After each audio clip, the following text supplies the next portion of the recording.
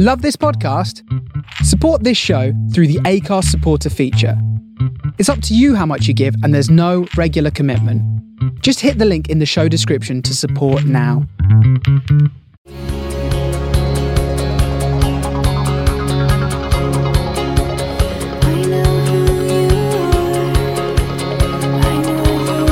Your boobs look fake. Did you get a boob job?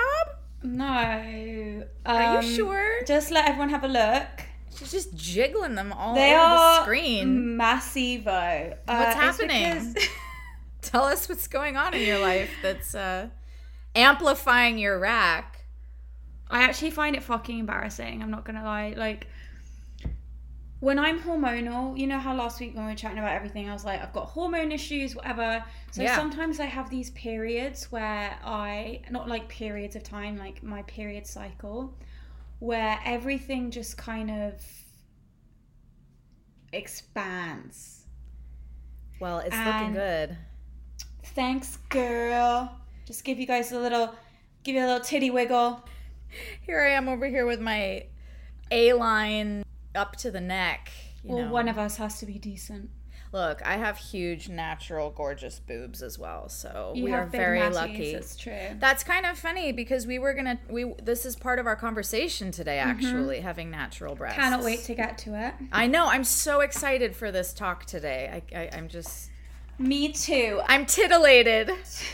All right, well, let's get the painful things out of the way. Sports update. England lost, you guys. Everybody knows. We lost. But at least we were together. Yeah. I'm really proud of us for going. Me too. You took your script. You thought you were going to... I did. I had my script. I had my lines with me in the pub. I literally thought that I would be so bored that I would just be memorizing lines for an audition I had. But it was a riveting game. I thought it was a crazy game. I felt fucking alive. I was like... I know, you were so happy. I was so happy. Just for like 2 hours, there was nothing else existed. There was no crash. There was no nothing. I was just fucking screaming and just banging my fists on the table and loving life. You knew all the chants. I guess that's kind of born into you in England. Yeah, it is. There are things that I knew that I didn't even know I knew. I knew that huge smile on your face was because you were home. And yeah, I felt like I was so for a good. minute. It felt really nice. I don't know how Will can be in an environment like that and not just be like, I want to go the fuck home right now. I know. He does not ever want to go home again. Like I said last week, if we won, I was going to have a happy household this week. Well, we lost. The day was a tragedy. It went from bad to worse because you left. We said goodbye after the game. Yeah. Will stayed at the pub for like another 2 hours. He said, get ready to see a lot of grown men cry. And you told me the same thing. I did. I couldn't imagine it, but I saw a lot of grown men cry that day. And I stayed there to make sure that he got home safely. And then he ordered 2 huge pizzas. He ate them. Which you said took him about an hour and a half? Yeah. Due to the level of alcohol in his system. The level of intoxication that went on that day. It took him an hour and a half to make his decision on the pizzas. Then on our credit card statement, I saw that it had been ordered 3 times. Oh, cool. Nice. Yeah, that was good. It was like $200 to Domino's. And then, oh my God. And then he ate, most of the pizza, and then I just couldn't find him, and he had gone in and just passed out in the bed. And then the next morning, I was so worried that he was going to be insanely hungover, and I tiptoe in to check on him, and he's just perky as ever, just pops up, no hangover. I don't know how the Brits do it. He's 26. He's 27 and he's English. 27 and he's English, so he's got an English liver, and also he's got age working. In a year from now, he's not going to feel like that. You know it. I know. He's going to have a shock coming to him. He really is. 1 beer and I'm down for 3 weeks.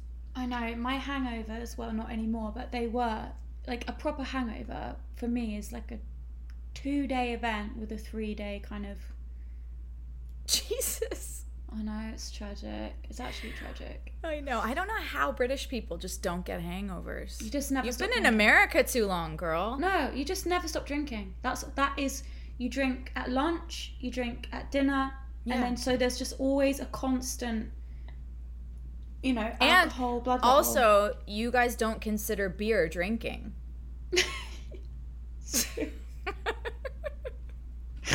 So that's beer our and sports. Wine is just water.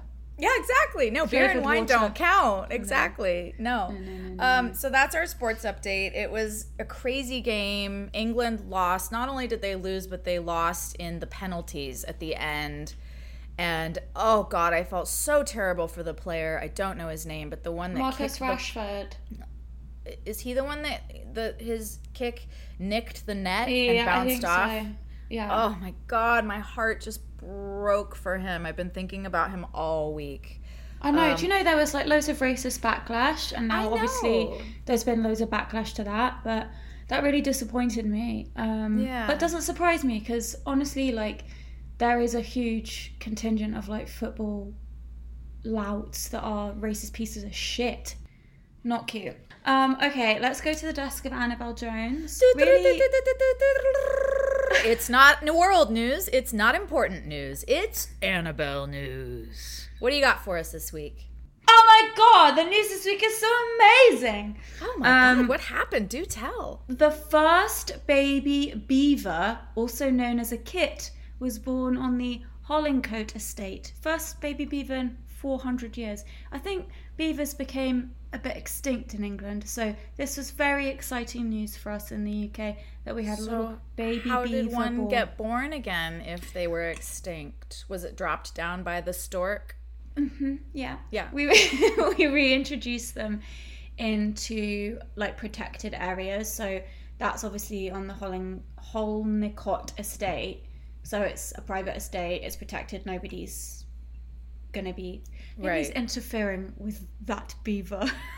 Well, that's really exciting. Is it just one little baby? It's one little baby beaver, and I think if I saw a baby beaver, my head would explode from cuteness. Okay, I think it will. It's like really fucking cute. We're gonna post a picture of it. We'll post a picture of the baby beaver and the National Trust. A great follow on Instagram if you just want really wholesome, sweet, lovely nature pics. The National Trust. So they posted a little pic and video of the baby, and they were like, "What should we call it?" And everyone just said, "Call it Kit. That's the cutest name ever." Kit the beaver. So welcome to the world, baby Kit. Oh.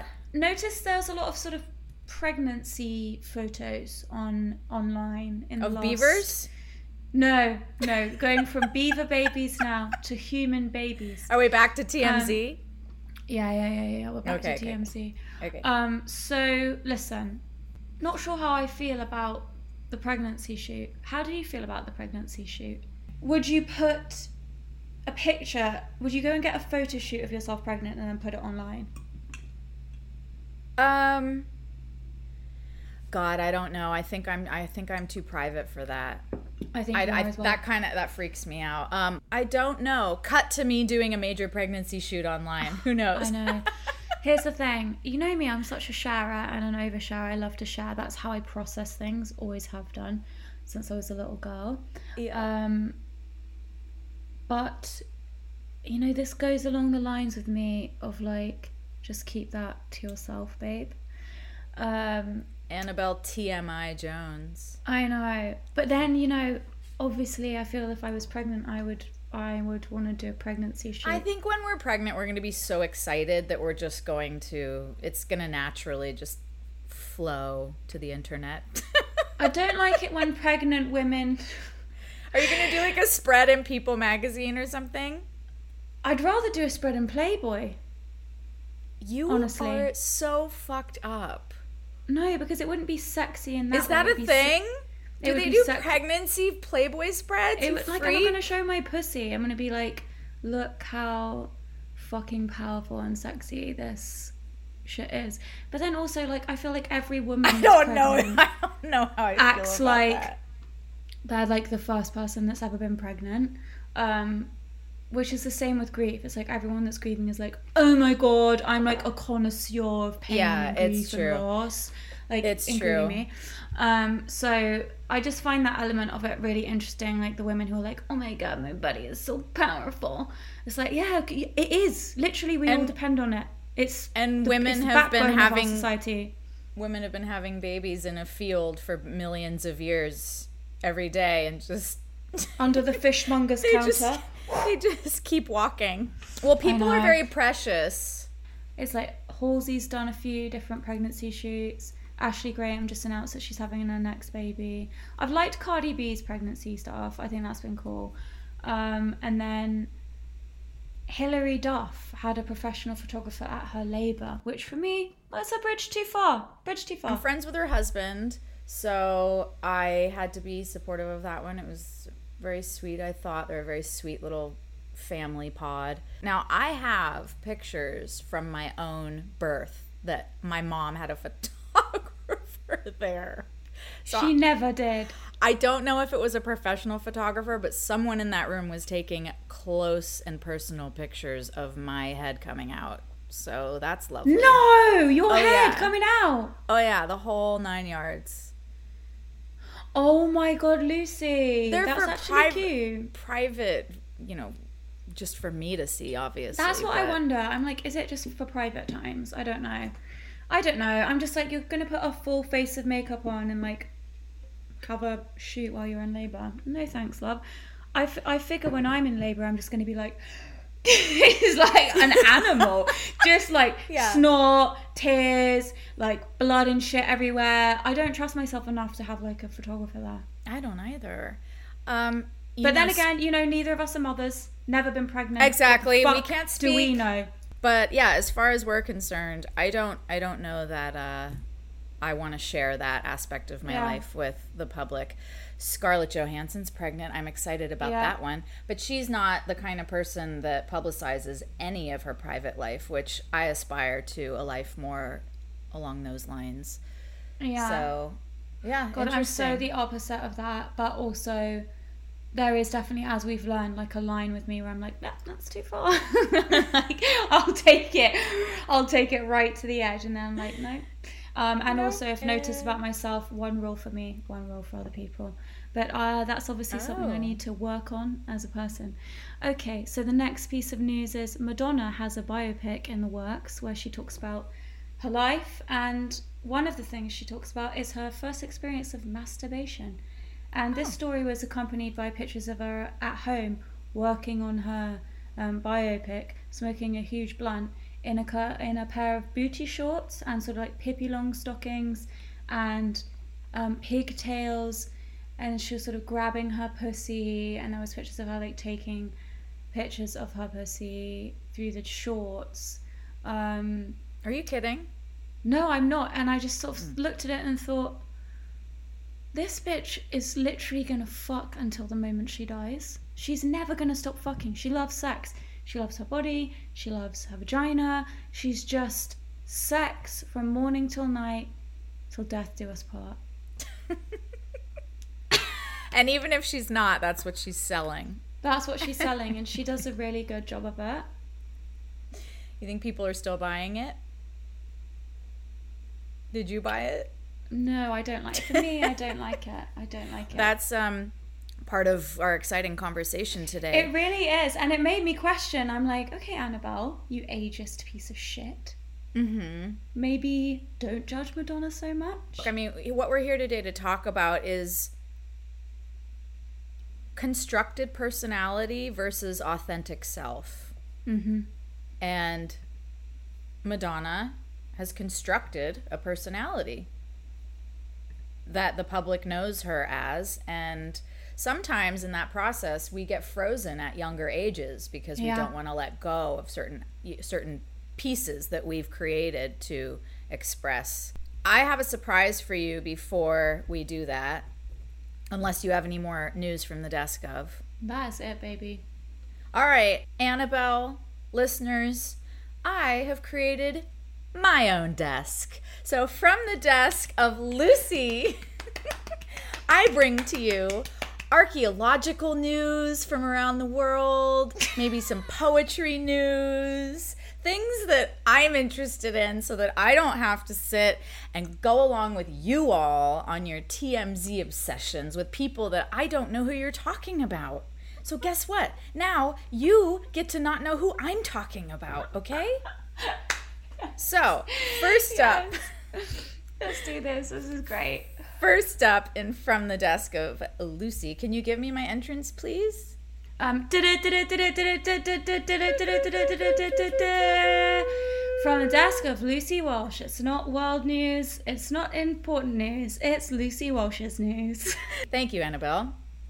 Apparently, an ancient Egyptian pet cemetery has been discovered. Okay, so archaeologists at the Roman port city of Berenice, let's see what it says here. The ancient Egyptians loved their pets just as much as we do. They really did. They fucking loved their pets. Yeah. This cemetery contains 600 much-loved animals that were placed in individual graves covered by pottery that served as miniature sarcophagus with adornments including bronze and beaded collars. 2,000-year-old burials include many four-legged companions that had died of old age. There you go. The ancient Egyptians had pet cemeteries. How do you feel about when they open up old sarcophaguses and shit and old tombs? I think it's sarcophagi, if it's plural. Yeah, them. How do I feel about it? Yeah. I think it's amazing. I'm all for it. I don't know. That's a hard one because you want to respect their beliefs, but I don't want to. We keep getting cursed. Yeah, that's true. There's curses on those things. What and if they COVID? Keep fucking opening them. In 2020, they opened one. What if COVID was because of that? Who knows? That's what I'm saying. All right. I'm suspicious of it. Yeah, I'm sure. Haven't you seen The Mummy, guys? Come on. Have you seen Indiana Jones? That's True. Historically accurate, you guys. That's history. So, Annabelle, did you know that in the 90s there was an attempt to raise part of the Titanic to the surface? Did you know that? I actually did know that. Oh, well. And it like crumbled around or something. Yeah, it was a big mess. It was a big disaster. They couldn't get it up. So there's a section of the hull of the Titanic which weighs 11 tons, and it's only 24 feet by 20 feet, and it has 4 portholes. And they tried to raise it. I think I've seen this. Where is it? It's off the coast of Newfoundland. Oh no, I haven't seen it. I'm thinking about another ship, and that I saw as a kid, and they constantly have to spray it with salt water, like it's in like a tank, and they constantly have to spray it so that it doesn't disintegrate. Deteriorate. Yeah. So the Titanic, people may have forgotten this or never heard this, but it is 2.5 miles down. That is a long ass way down. I don't like it. The sea even goes that far down. It makes me feel very uncomfortable. I know, the sea is so terrifying. So they raised this piece up. They got it to about 200 feet below the ocean surface, and the seas were so rough that it just broke loose and it just fucked off. But yeah, they haven't been able to bring up any part of the ship, but the ship is deteriorating. They say it's going to be gone within like 20 years. Mm-hmm. It's going to be completely buried, and it's too fragile for them to do much with. So there you go. Also, I will end my news from the desk of Lucy with this. Did you know that there were fast food stalls in the ancient city of Pompeii? They have discovered food stalls that would have served fast food. And the ingredients aren't what we would think of in our fast food today, although who knows what's in our fast food. They found duck bones. They found beans. Maybe it was like a duck bean taco, sounds like. They found snails. They found dog. All kinds of crazy things. Goat, fish. Love that.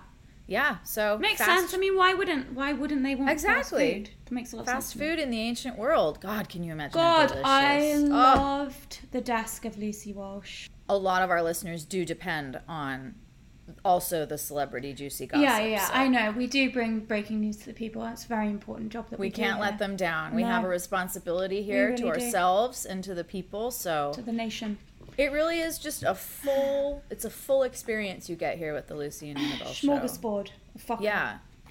Right, so shall we move on to the subject that you texted me that you wanted to discuss this week, which I love and find fascinating and think about all the time, and I'll just let you take it away. Get going. All right, I've got no idea what you're going to say, So it's, in a nutshell, this concept of constructed personality versus the authentic self. And what that means to me, I'll read you what I wrote in my journal about it this week. I wrote, create space within yourself for the true self to move around. The true self is in there, clamoring against false personalities. We are made up of pieces that we've collected along the way to survive in different situations. For instance, being loud and cussing a lot is a piece that I created in my early 20s to stand out from the crowd and to be heard. Treating men like a buddy, like acting like a tomboy, I created that piece of my personality to protect myself from being vulnerable to men. So I wrote, what is a survival tactic that I'm still operating with versus the authentic me in the present who can now let go of tactics? Yeah, love it. What got you thinking about this? Starting therapy, actually. Thanks to you. You really kept urging me to find a therapist and get going. I am a therapy pusher. Yeah, and just talking with her about kind of just trying to make sense of myself, and also having finished Sally Field's book, which is called In Pieces. Number one fan over here. You should start. I know, number one fan, but that was her point in her book, and that's why she called it In Pieces, because she realized that we are not one whole. We are made up of many pieces that we have gathered to help us survive. And what happens is we do that from a very young age, right? Thousands, millions, endless. It's endless, the pieces that we gather that make up ourself. And this personality that we are presenting to the world is not always our authentic self. It's really rare to actually connect with people, you from your authentic self and them from theirs. That's our lifelong work with each other. You're not meant to solve it. It's just a lifelong, journey of learning.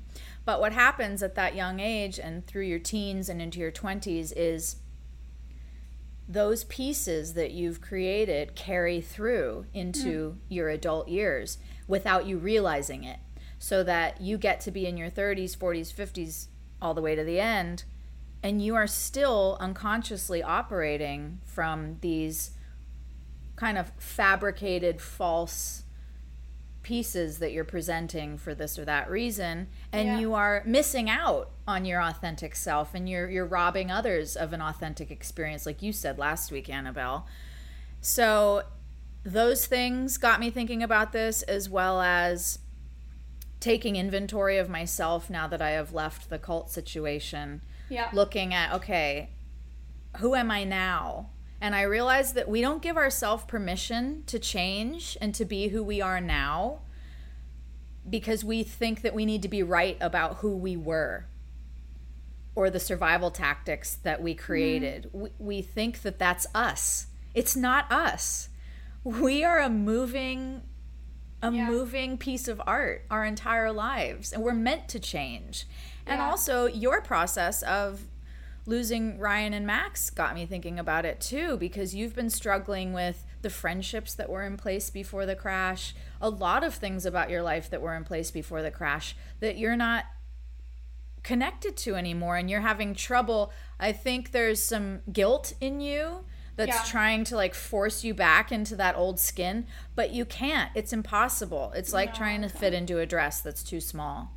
And we need to give ourselves permission to change and to let go of old survival tactics that no longer serve us. And also, I think I love that, and it's something that in therapy I've worked on a lot, and is an amazing thing to look at. As you said, take inventory, study, notice. And so I love that you've identified that it starts really early in childhood. It does.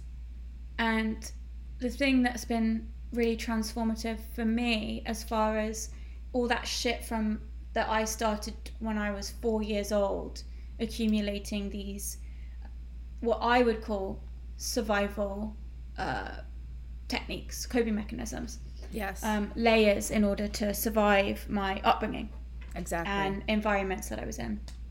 And like you said, it takes a lot of courage to let go, to forgive yourself if there are things that you are ashamed of and ways that you behaved when you were younger, and really, really respect that you were the person that you needed to be at that time, and that person wasn't perfect, and the person that you are today is not perfect, and the person you're going to be in 5 years from now will not be perfect. But I am so grateful to that little girl and that teenager and that 25-year-old, even in her messy moments, even in her shameful moments, even in her imperfect, tumultuous, angry, vile, cold, all of it. Everything I was, I am grateful to her, because she got me here today. Yes. I survived because of her. Yeah. So instead of being ashamed of who I am, who I was, mistakes I made, modes I lived in, I replace that with gratitude and love for that young woman who brought me here today. Because I'm so proud of her. Very proud. Because here I am in the situation I'm in. Well, that bitch got me here. She got me through this with everything I learned, every mistake I made. As I've said before, the way I grieved my dad, it was incorrect. It was unhealthy, and it bit me in the arse. So that messy... It was the best you could do at the time. It was the best I could do, and that made me survive this. And as you go through your process with moving away from the cult and transforming your relationships with your family and your friends and your loved ones and all of that shit, like, I'm just excited to see where that goes for you, because it feels really good to thank her instead of be mad at her or ashamed of her. Exactly. Yeah. I had a major exorcism this week in a meditation that I did, connecting with that past self that got me through. It started out as a letter to her in my journal.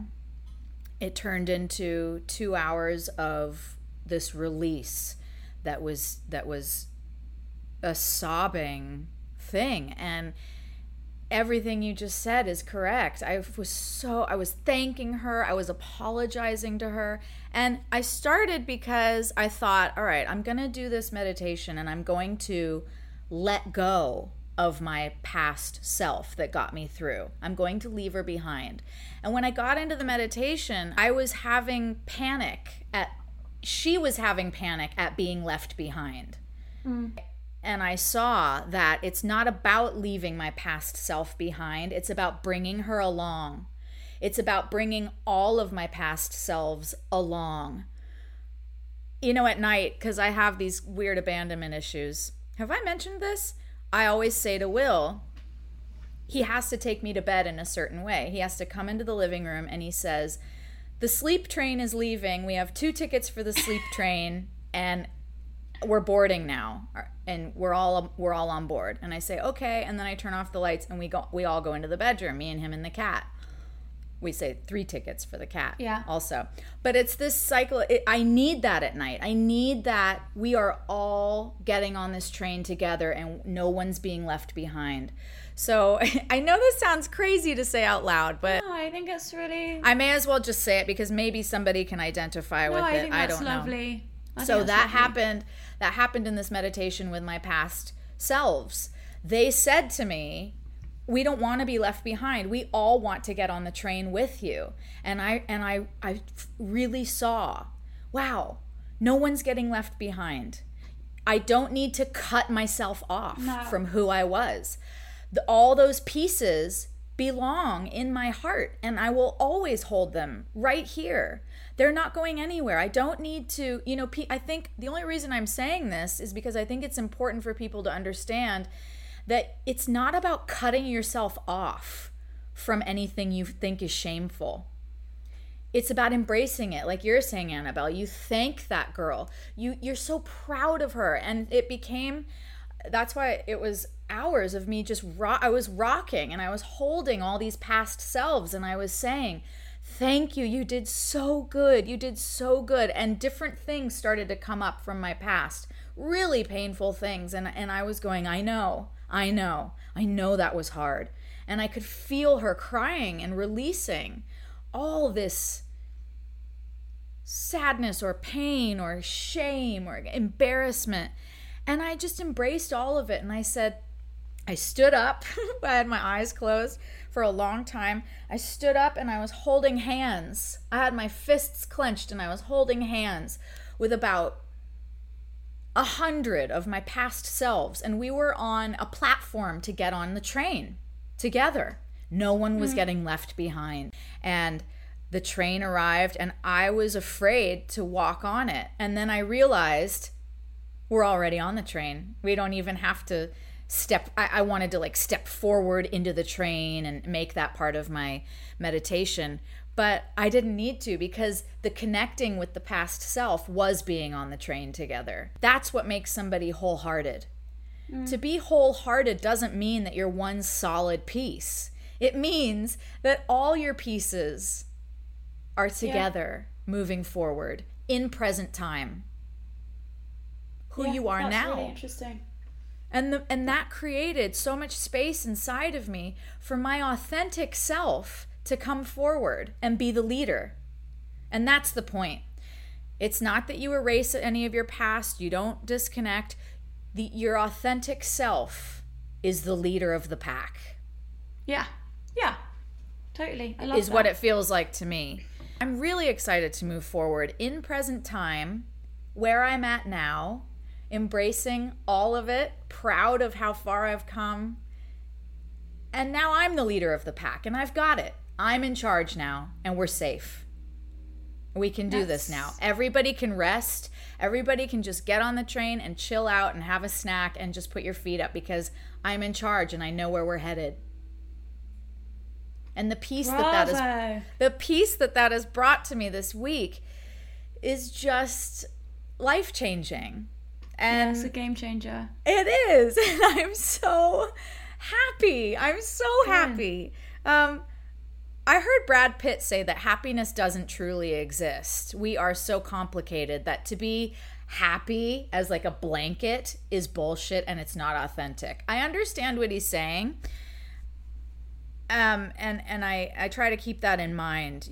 I don't think you should ever believe somebody if they say, yeah, I'm so happy in my life. Everything is just perfect. Wonderful. Yeah. You're lying. It's not perfect, okay? It's not. It's messy. It hurts. But the happiness that comes out of those broken pieces is what true happiness is, I think. You're moving forward in a new way. What do you think about all that? I just spewed a lot of stuff. And I know it tied into what you wanted to say today about the physical and about aging and about having work done on our bodies. That's why I said at the beginning of this, our natural breasts are something that you and I are rather natural women. But tie it all into that because I know you have a lot to say too.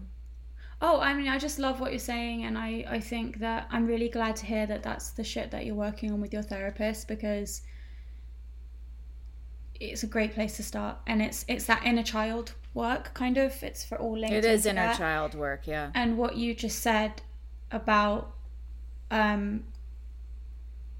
being the leader of the pack and going, everyone can relax, I've got this. You've got to that place so quickly, and it took me a lot longer to get to that place in therapy. Well, I've been getting to that place for the last 20 years. That's what they say about, overnight success. Yeah. Okay. You work your ass off for 15 years to arrive at that overnight success. Fair enough. But it was just a concept I'd never heard of when I started therapy. So it took me like 6 years to get there. Do you know what I mean? And, yeah. And it was constant, me constantly checking myself and grabbing the inner child or the teenager or the young me and going, get behind me. I got this. You're safe. You can chill. We're good. And by the way, that's not just a one-time thing. That work needs to continue every moment for the rest of our lives, because yes, that was a big, major unlocking turning point for me the other night. But a million things have arisen since then where I've had to do that work of, and it's will. okay, That's get the behind thing. me. Yeah, that's the thing. It will always, you'll always keep being tested in that way, because that's the nature of life. Every day. But it just doesn't feel so hard or new after a while, like any new thing that you learn. It's not even a thought. It's just not even a thought anymore. You understand it better. It just becomes your natural setting. But right. I love that, and I hope that can resonate with some people, and I just really encourage people to love and thank themselves for who they are, regardless of their mistakes and shortcomings, every day. I feel ashamed of what I did, and I love myself anyway. I feel embarrassed by what I did, and I love myself anyway, and I say that out loud to myself a lot when I'm feeling stressed about something. Have you ever heard of EFT tapping? I feel like I've talked about it before. You talked about it a little bit. And that's Remind one of the me again things what that you it do. is. It's like a tapping thing on acupressure points. And if I'm feeling stressed, I'm like, I'm feeling anxious because I said something weird to Lucy and it upset her. And, you talk through it. And then at the end, you say, and I love and accept myself anyway. And I love and accept myself anyway. And it's like, it's very helpful. It's very helpful. I'll try and find something, because it is actually a practice that I have found really, really helpful. Yeah, it sounds really helpful. I usually go in for all of that stuff, but that for me was a big one. Is the tapping of the acupressure points to bring consciousness to that? I think it's that, and I think it's also just the activation of the acupressure points. Yeah, because you exactly. kind of tap just to them open hard. up that channel. Yeah, you start on your hand here to get in the zone and get activated, and then you go to the top of your head, here, and then you end here. But okay, we'll post something about that. Find that thing. But yeah, it does all link into. I love how you sent me this thing being like, I want to talk about all this deep stuff, and I'm like, amazing, because I want to talk about Botox and fillers. And the reason I did is because there's been a couple things that we've talked about in the last few weeks that have made me think that. And it was the other day, you and I were sitting here before we pressed record, and I realised that you and me are the only people I know that don't have anything. Yeah. And the only women I know that don't have anything. Not in England, because it's a totally different culture there, but here in LA, everyone I know has Botox, fillers, and all these augmentations of self. And I thought that was exactly what I wanted to speak about as well. I think it's a really valid aspect of this constructing these false personalities to present, especially as we grow older. That's what we're talking about. So it's actually right in line. Yeah, I think part of that for me is you know, what you were saying is also the physical signs of you can call it growing older, progressing in your life, whatever you want to call it.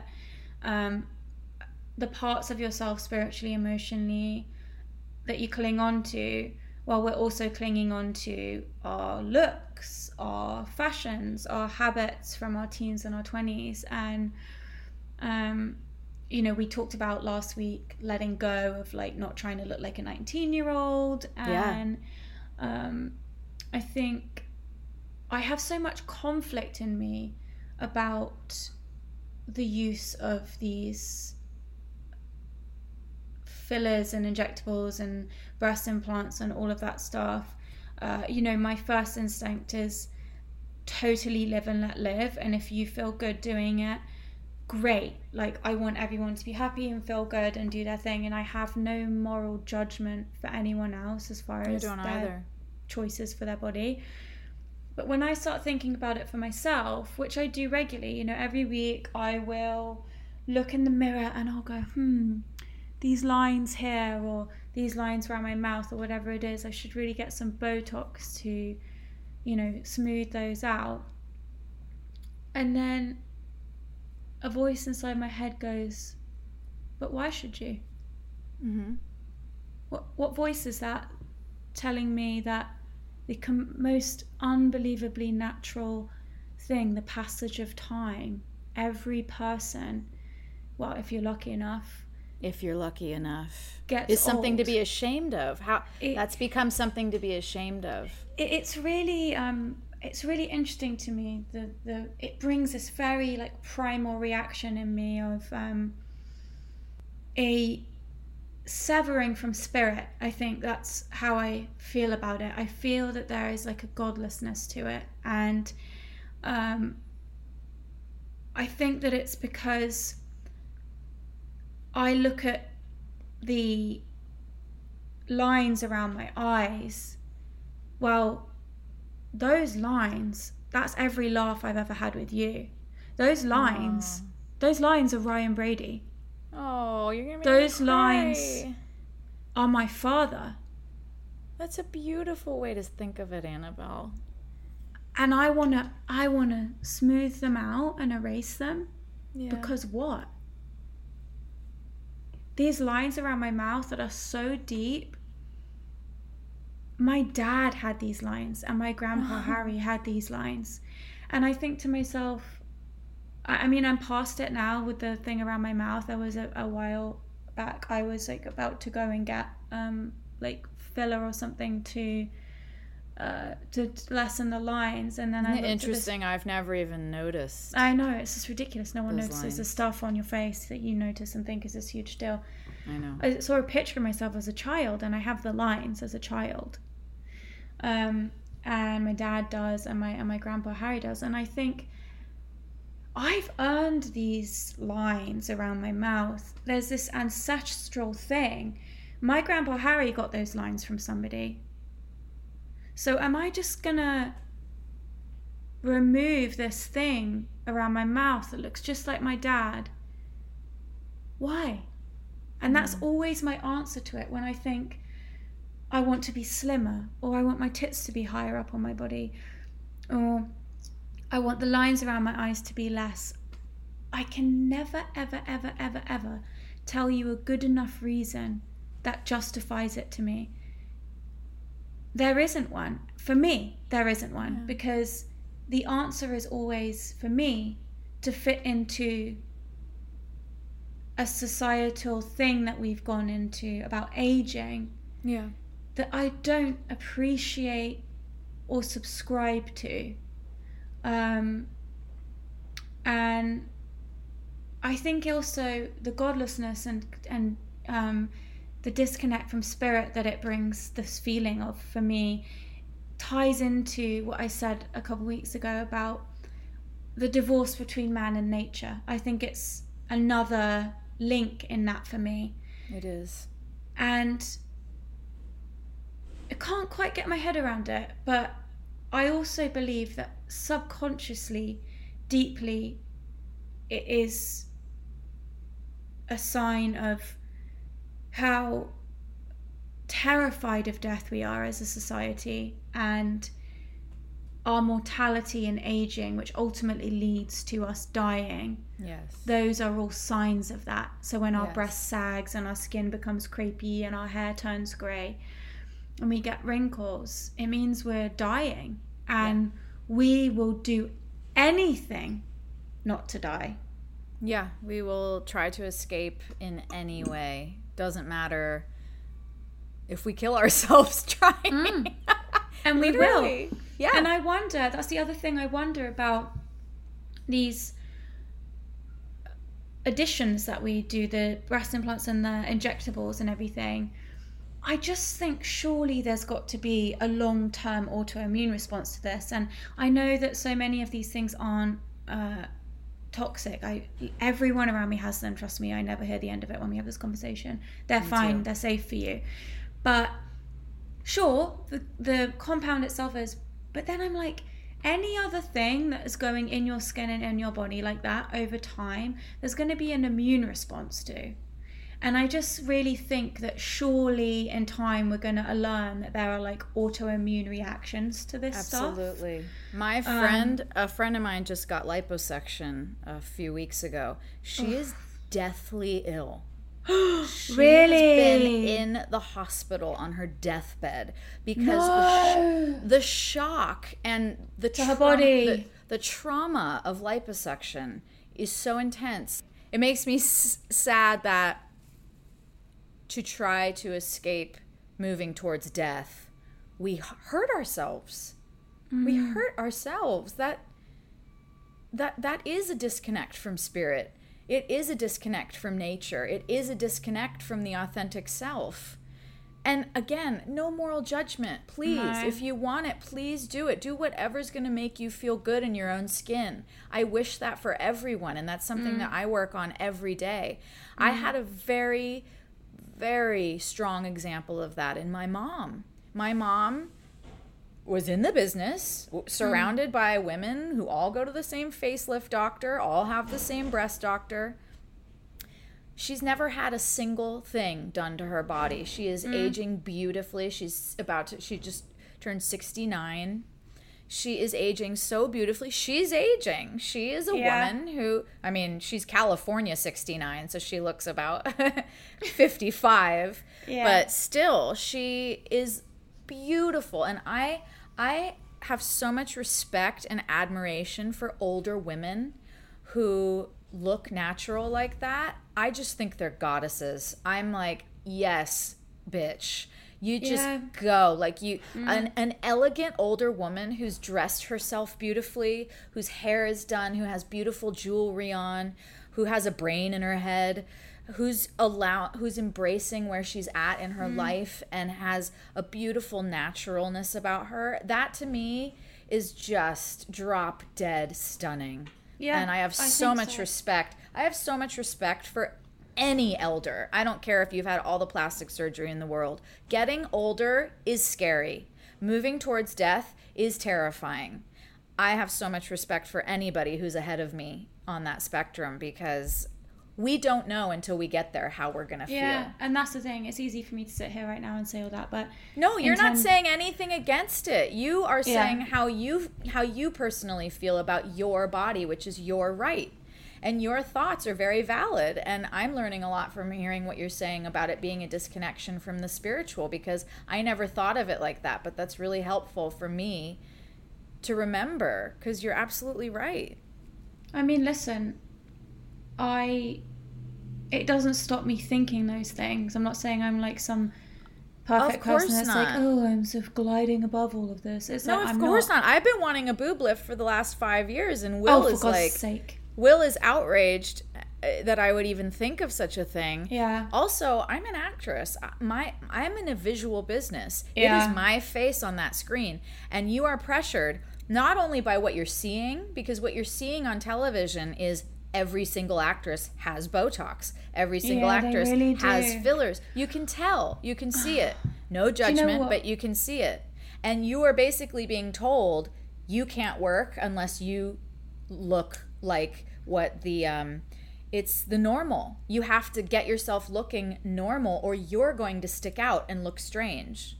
There's an older actress on Ted Lasso. She plays the head boss lady who owns the team. She's got a face full of wrinkles in comparison to every other actress who's working. But to me, is that an English actress? Yes. To me, it's very different there than it is here. I'm like, go, bitch. Yes, you're killing it. It's so inspiring because you can fucking work. Look at Frances McDormand. Look at Kate Winslet. I love her. These people who are just embracing where they're at, and they are empowered, and they are not trying to fit themselves into a box, and they're not listening to people's limited beliefs. I think that it's really important as well. So the way you're reacting to that affirms one of the other thoughts that I've been having, which is that you're also inspired by those women, and I can hear how grateful you are to them and for paving the way and standing up to this cult. Yeah, it is standing up youth. To it. And I cannot think about the augmentations, the injectables, all of that stuff with regard to just myself. So I see it as a community issue, and I think of my niece and nephews, I think of young people who follow me, and I think if I put something in my face or body, I am telling them that maybe there's something wrong with their wrinkles around their eyes and their mouth. And while it's not I'm not a role model. I'm not anyone's mother. No, I don't claim to. I would never want to be a poster child for anything. It doesn't matter. People are watching. Yeah. And I would hate to ever think that somebody would look at me and go, I want to change myself to be more like that. And because I've changed myself. And that, to me, would break my fucking heart. Wow, that's really powerful what you're saying. It comes down to, what do you stand for? Last night, I went to the movies with Will, and we were walking. There was a big poster outside of a candy store. One of these insane candy stores that they have in Hollywood that look like it's on crack. Mm-hmm. Just like neon lights coming from the inside. You know what I'm talking about. Just like candy. If Sugar was a shop. Yeah, it was literally called It's Sugar. And outside was a massive billboard of a woman. 2 pictures of her stacked. On the top, she's holding a salad and she's frowning. And on the bottom, she's holding a platter of candy and she's smiling. And I said to Will, that is so disturbing to me. Look at what they are teaching these 5-year-olds that are walking by. Sugar is a killer in the world. And here we are, collectively, we are getting them young. Yeah, getting them jacked up. All these people walking by. I said, you couldn't pay me any amount in the world to frown at a salad like that. I would be so heartbroken that I had done that. And he said, are you serious? You wouldn't just think of it as an acting job? I said, no. And I felt differently 5-10 years ago. Yeah. But the me now knows that all I'm worth is what I stand for. Yeah. And I stand for not frowning at salads and glorifying sugar. I know that much. But it surprised me, actually. My reaction taught me about myself. Because I love that. I didn't know that about myself before that moment. But it was really disturbing to me. And it's this.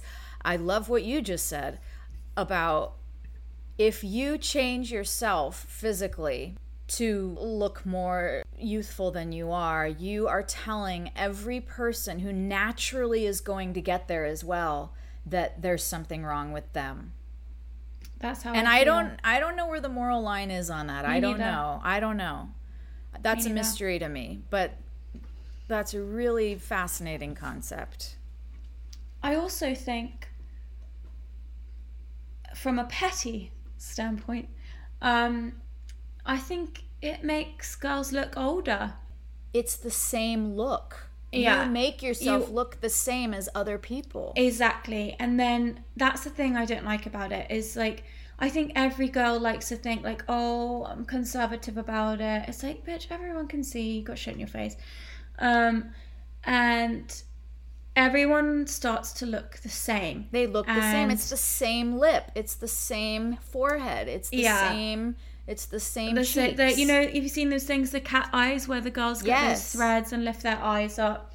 And then I think to that me it girls would be embarrassing. Look older, and I think what happens is the older women in their 40s and 50s are getting it to look younger, and then the younger women are doing it preventatively. And so what we have here is a bunch of women who are both younger and older getting the same procedures, and now I can't tell if you're 28 or 38 because of the shit in your face. Wow, it just takes them all into this it kind of puts them into this middle ground, and I can't quite tell what you are anymore. And isn't that the opposite of the point? I just think it's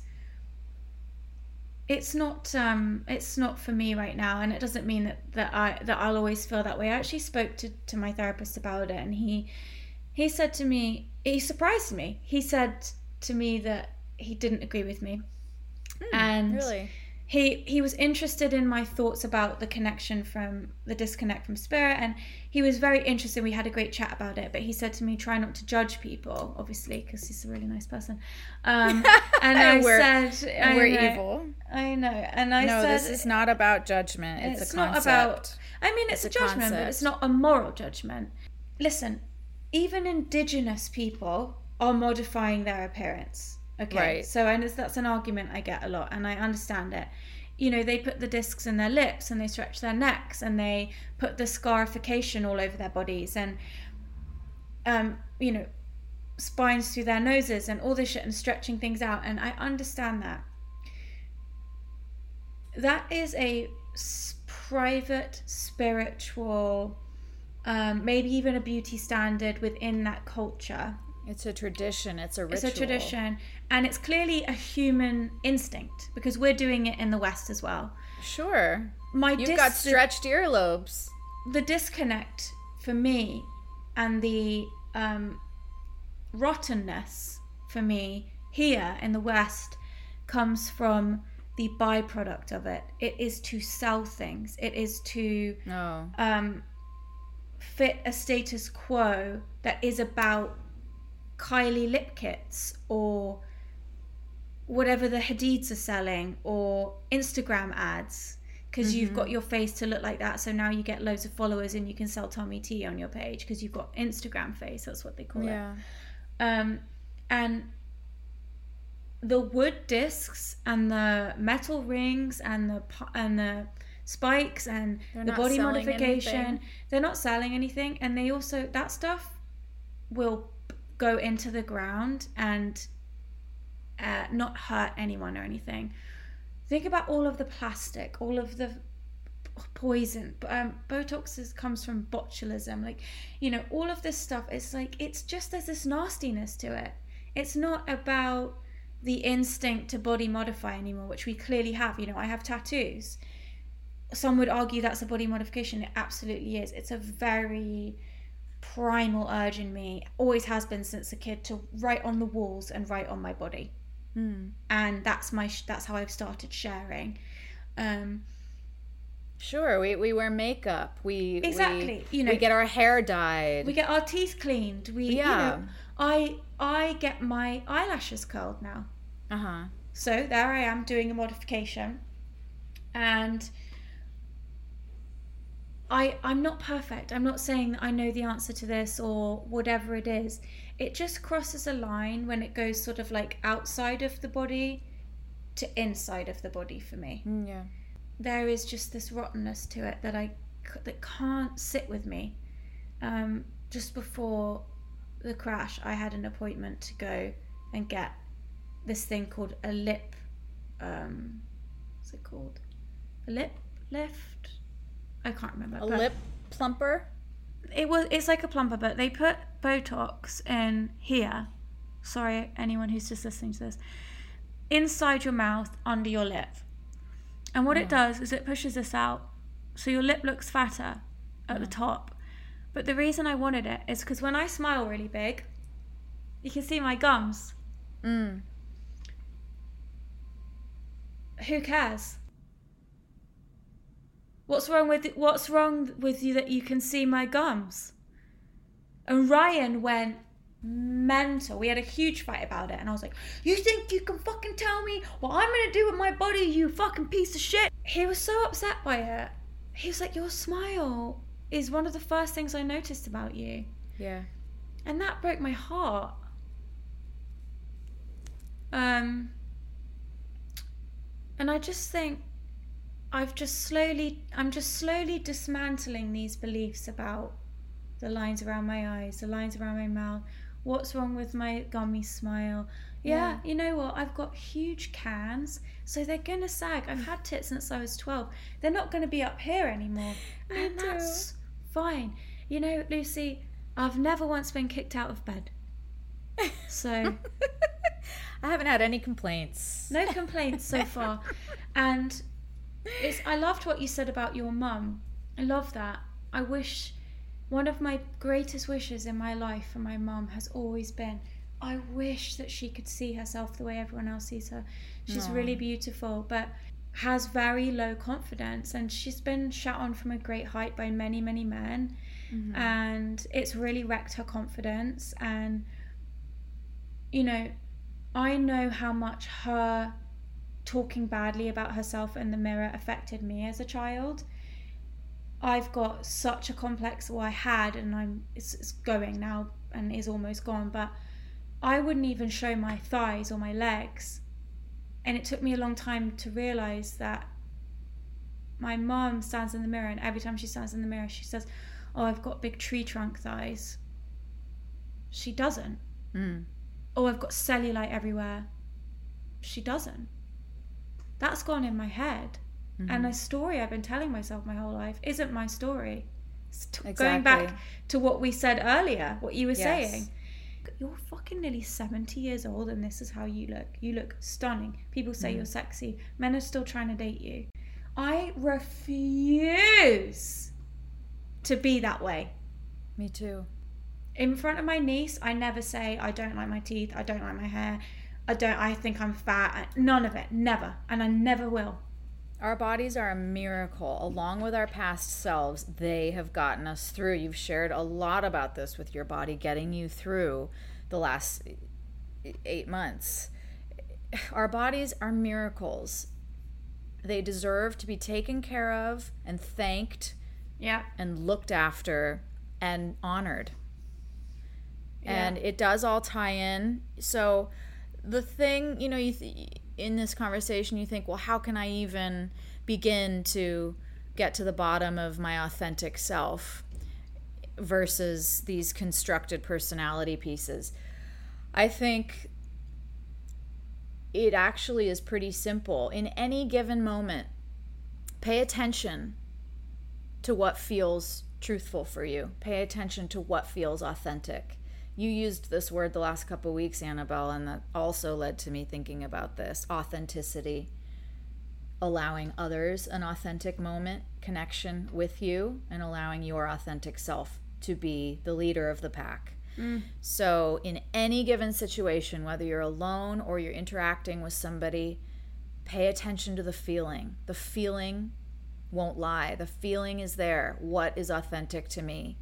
What is authentic? I think your body will let you know. Your body doesn't lie to you. Always lets you know. We have a computer system in there. Listen to what the message is that you're getting. Yeah. Does this feel good? Not sure about that. Check yourself. Am I feeling worried? Am I feeling scared? Do I feel like I need to maybe write about this a little bit, talk to some friends about it, talk to my therapist about it? And you don't need to figure it out. You don't need to know why. You don't need to have all the answers. But check yourself. If you check yourself 20, 50, 100 times in a day. Get in the habit of checking yourself. Am I authentic in this moment? Is this me in present time? Or is this my 11-year-old self throwing a temper tantrum? Am I trying to present myself in a way to protect myself right now when I don't need to? And just check. A good way to do this is to look at your closet. You said it earlier about the way we dress. Look in your closet. Do you still have clothes from when you were a teenager? Are you still doing your hair the way that you did in high school? People just grow up and they believe who they are at those ages, and they allow it to continue for their entire lives. But guess what? We can change anything we want. We can change it. We can address it. We can acknowledge it, and we can choose differently. Cleaning out your closet is a very useful way of making it physical and literal for yourself to see where you're at in your life. I love that. That's great. Does this fit me, my authentic self now? Well, no, it's a hot pink tube top, okay? That doesn't fit me now. Me, Lucy, personally. Annabelle would look great in a hot pink tube top. Annabelle would feel great in a hot pink tube top. Me, she would. It's been a learning process of how I'm dressing my body at this point in my life. How I'm doing my makeup has changed. How I'm doing my hair is different from how I did it 2-3 years ago. Allow things to improve. Allow your system to get an upgrade. And pay attention to where you're still hanging on to old constructs that don't belong anymore. You can let it go. You can bring them with you on the bus and tell them to put their feet up and relax. Their work is done. Their work is done here. Okay, love that. And if you don't mind, I've saved this thing yesterday because it came up in my feed and it's exactly what we've been talking about. And I know you can see a little face getting excited. It's not a great philosopher. It's Tom Ford, a fashion designer. Yes, love Tom Ford. Okay, well, you're going to love this campaign. Impart this Tom Ford wisdom on me. And we can maybe end the episode with this, I think. So it sums up everything. I am tired of the cult of youth, the cultural rejection of old age, the stigmatization of wrinkles, grey hair, of bodies furrowed by the years. I am fascinated by Diana Vreeland and Georgia O'Keeffe and women who have let time embrace them without ever cheating. Society today condemns this. Me, I celebrate it. For this session of fine jewelry, I imagined a man and a woman who had been together for a long time, faithful to each other, and always incandescent with desire. Damn. That's a perfect ending. So, respect to Tom Ford. Love you, respect Tom to Ford. Lucy Walsh. Respect to Annabelle Jones. Past Respect and to our present. elders. Respect to respect to our past selves. Respect to our elders, respect to beautiful women of all ages, and men too. Respect to aging, beautifully and gracefully. Love you. Love you. Lately I've been thinking about our daughter growing old. All of the bullshit that she might be told. There's blood on the floor. Maybe now you believe her for sure. She remembers what I said.